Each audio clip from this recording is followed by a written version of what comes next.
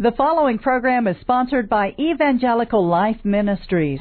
Welcome to Engaging Truth, the manifestation of God's Word in the lives of people around us.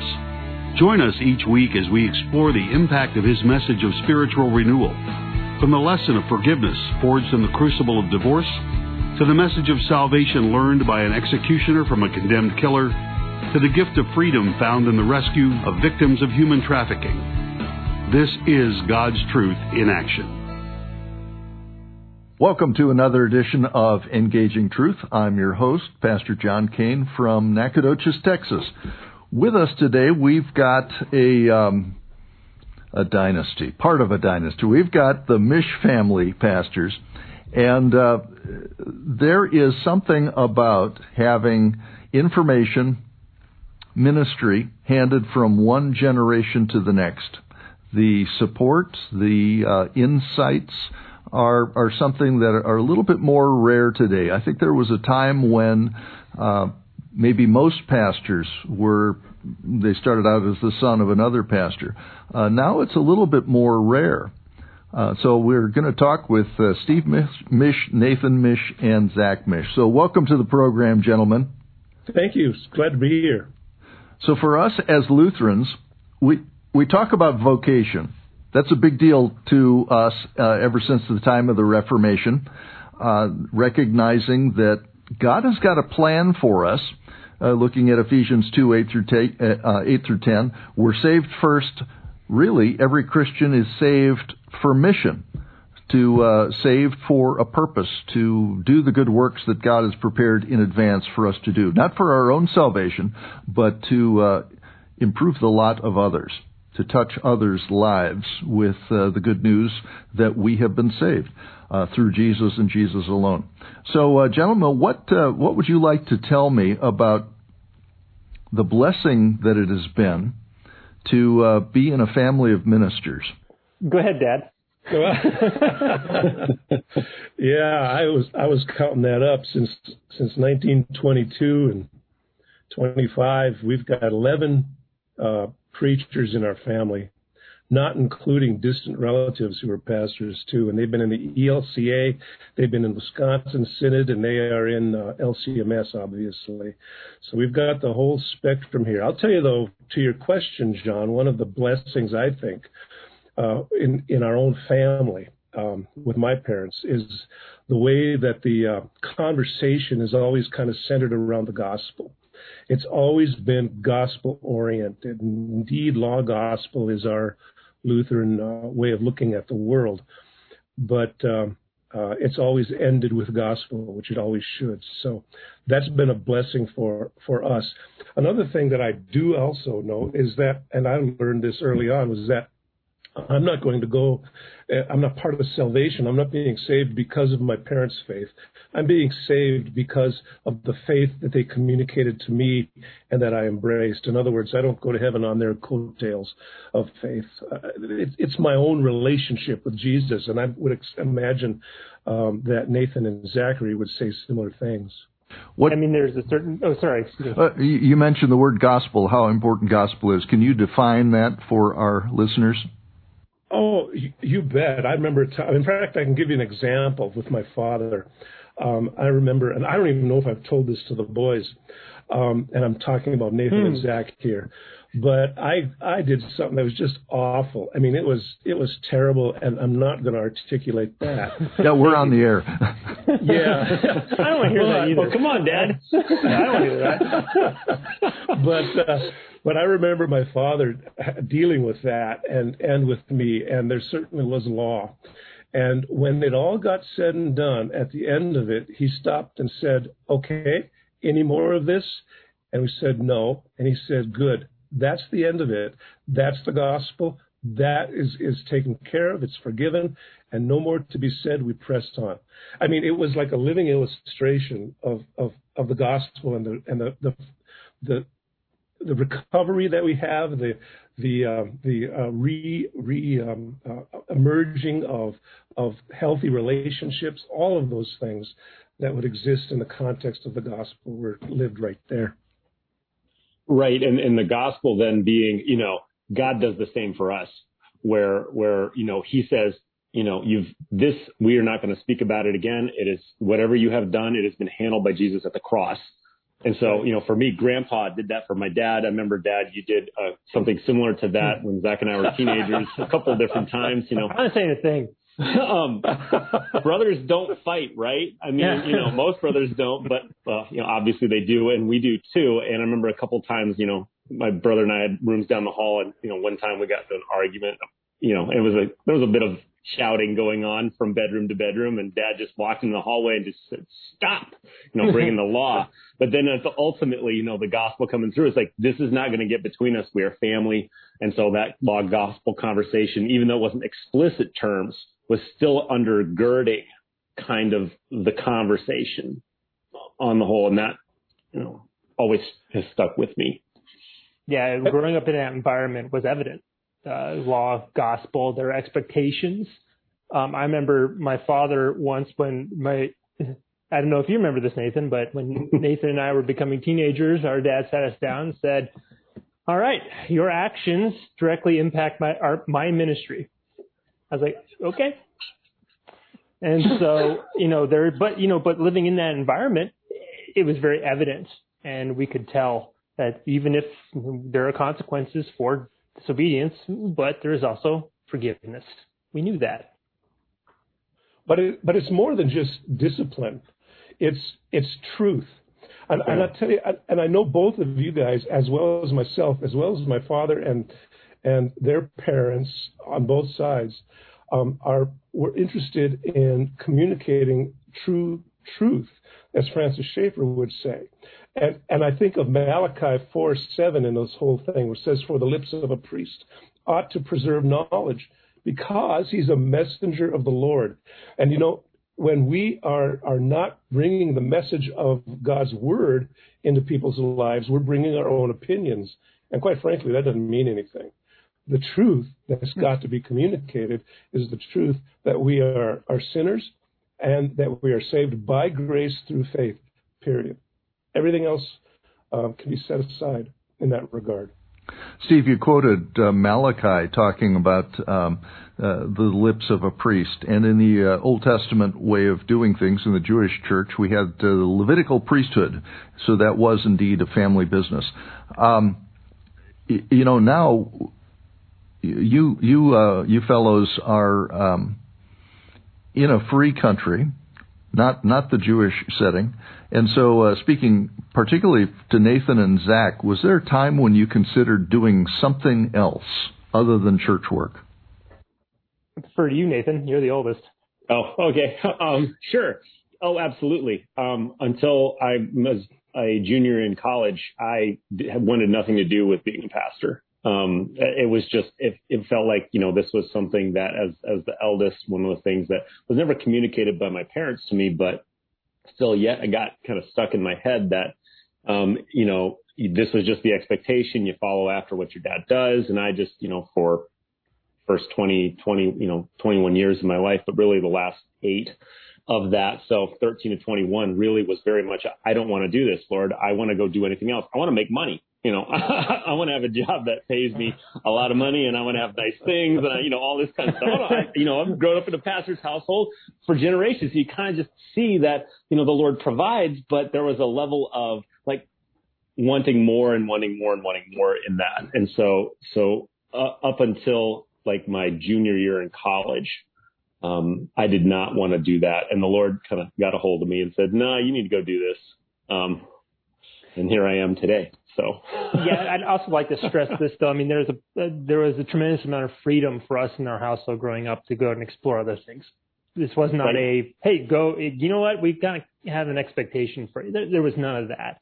And for me too, it was about a junior year in college. My first couple of years, I was like, I'm going to test the waters and other things. I mean, being a pastor, this calling or this vocation was something that was always in the back of my mind. It was like, I would call it always plan C. This is like, okay, I'm going to try a couple other things. And then if that doesn't work out, maybe this is the way to go. And so it took to about the junior year in college to go, yeah, I think this is the direction I am going to explore and see if this is indeed what God wants me to do, and here I am. One of the things that was true with my family too growing up, as I was at my home growing up, and that was when I finally told my parents that I was going to go to the seminary. And I went to the seminary not to become a pastor specifically, but to learn more about this God who spoke everything into existence. But when I said I'm going to the seminary, my mom sat down and she almost broke into tears and said, "Do you know what you're doing?" I mean, because she grew up in the parsonage and she understood the variances and the pressures that can exist in that context.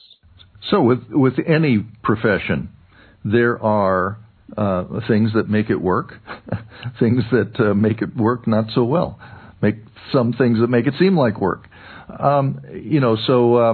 What would you say, each of you, take a little bit of time, what would each of you say to a young person who is considering entering into the ministry or studying for that? One of the things that I'm thinking about as you ask that question is one of the things that we were told, particularly going through the seminary, was, have a support network, find people who are going to support you, who are going to walk with you, who are going to, be a guide for you. You want to find, you don't want to do this walk alone. If you're considering the ministry, you want to make sure that you have folks kind of along for the ride, because it is a demanding, every profession has its own set of demands, and being a pastor is not unique in that, nor is it exempt from that. So you want people to walk along for the ride with you. What I can say is this, though, for sure, that I never really had to think about that. We're talking about as pastors and being in a family, we kind of had that support network in a lot of ways built in, because there were kind of a generations level of conversation. Like you go to your family reunion and you talk shop. In a lot of ways, and that's a huge blessing to have that kind of community sort of pre-built. And sometimes you yell shop. Yeah. You're right. And you seek forgiveness afterwards, right? Yeah, that's right.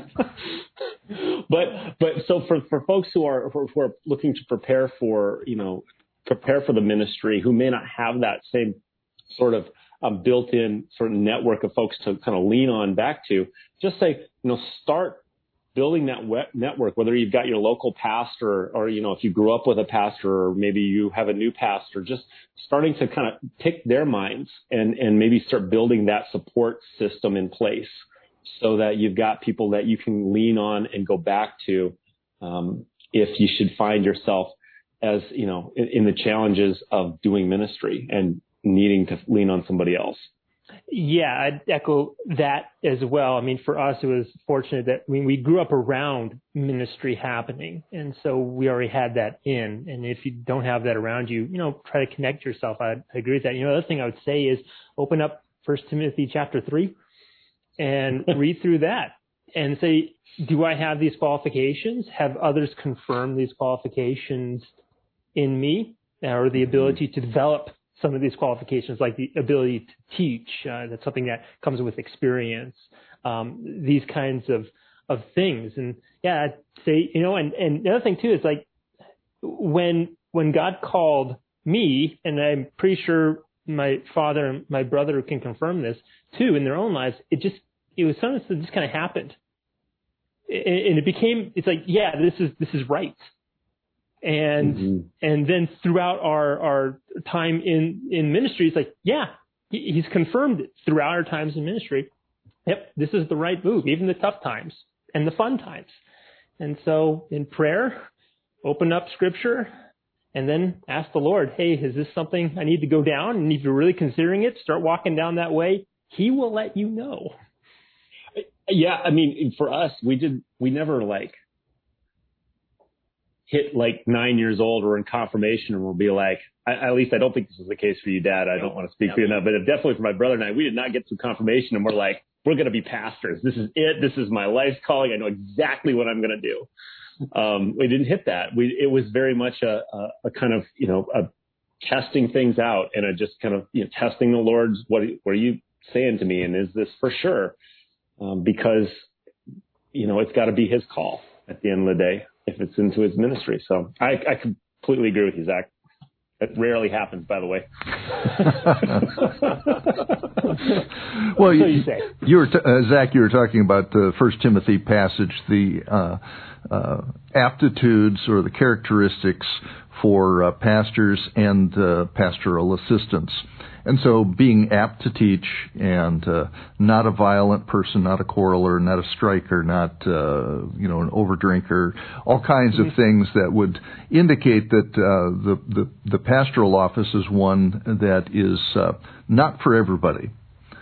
But for our listeners today who are not perhaps not ever thinking about going into the ministry, but living their lives as Christians in other vocations, quite often they will deal with what we call the inner call, that vocation, the voca of vocation being God's voice whispering in your ear, telling you what you should do with your life, maybe to be His witness in other career paths.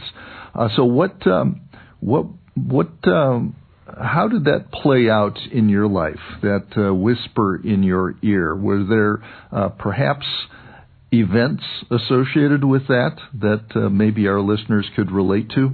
It's a tough one because each one is different.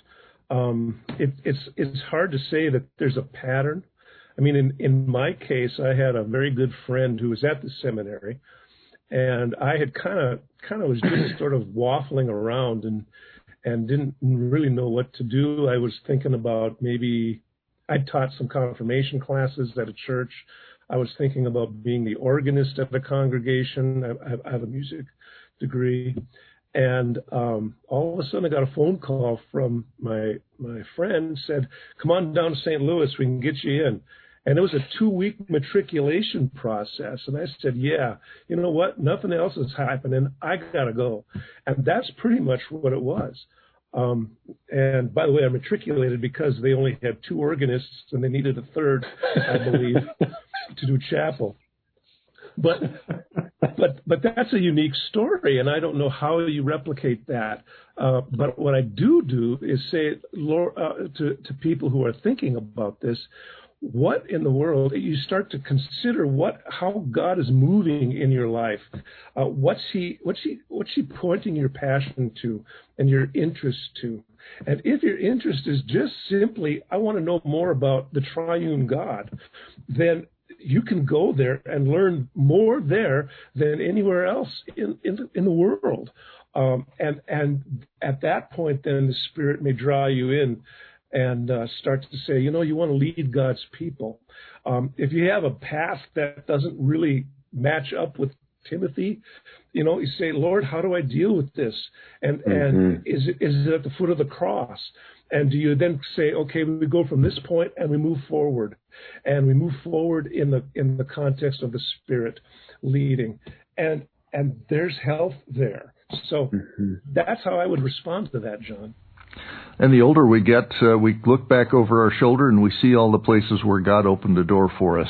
So, how God kind of guides us. I think you can see that, Steve, that,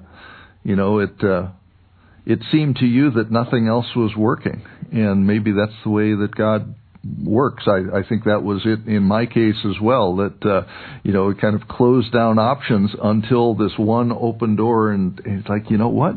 That's it.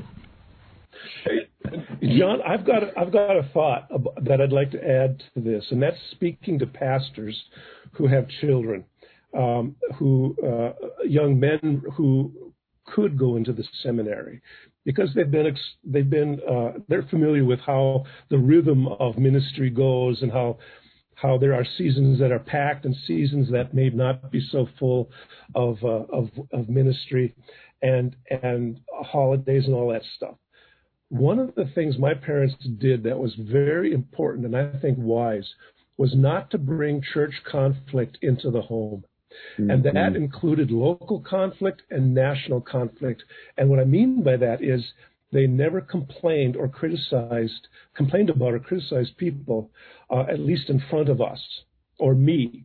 And as a result, no bitterness toward the church grew in me. And I hope that's the same kind of thing happened with you guys, Nathan and Zach. I remember we were one of the congregations you guys were at, and we were out taking a walk somewhere, and you guys would say, this happened several different times, but y'all would say, go walk ahead. And so we'd get off, we'd get off out of earshot, but not out of eyesight, and just kind of in our own little world. And as I look back on that, I'm like, I wonder, is what's going on here? Because you still are human and you got to deal with things, but not putting your children in a position of hating the church because they feel like the church hated their parents. Right. Yeah, we don't get that juicy stuff when we go visit Grandpa and Grandma.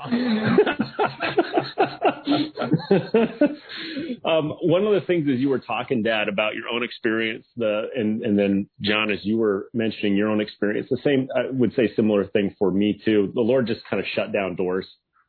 And that was it was consistent. Okay, I'm trying this door, not being a pastor. Okay, let me try this door, not being a pastor. Okay, that door's shut too. And then you try a number of doors until it's like, well, it's only this one, and I've gotten a few kind of hints here and there from other folks that this might be the path I need to try. So, okay, let's try it and see what happens.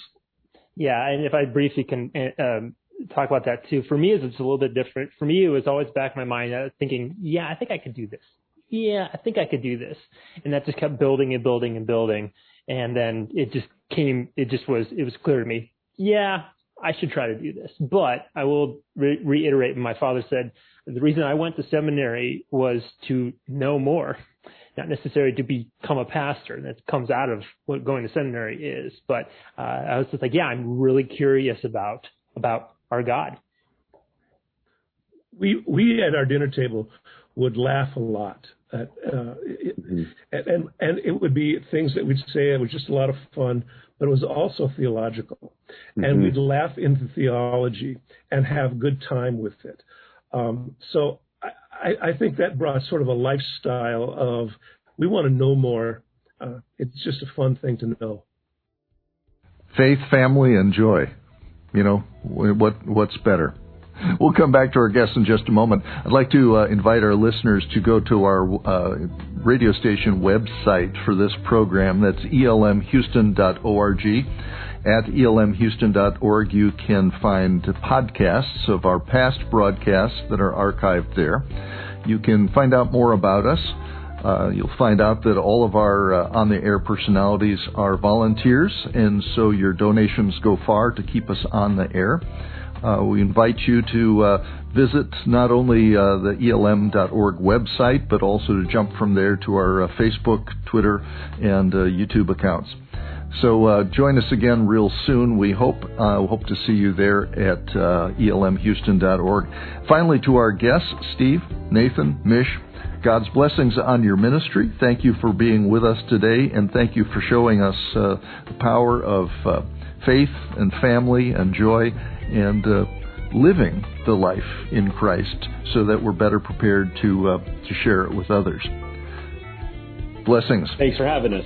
Thanks for having us. God bless us. Join us again real soon on another edition of Engaging Truth. Bye. Thank you for listening to this broadcast of Engaging Truth. Be sure to join us each week at this time. To help support our ministry, contact Evangelical Life Ministries, Post Office Box 568, Cypress, Texas 77410, or visit our website at elmhouston.org, or find us on Facebook at Evangelical Life Ministries. Thank you.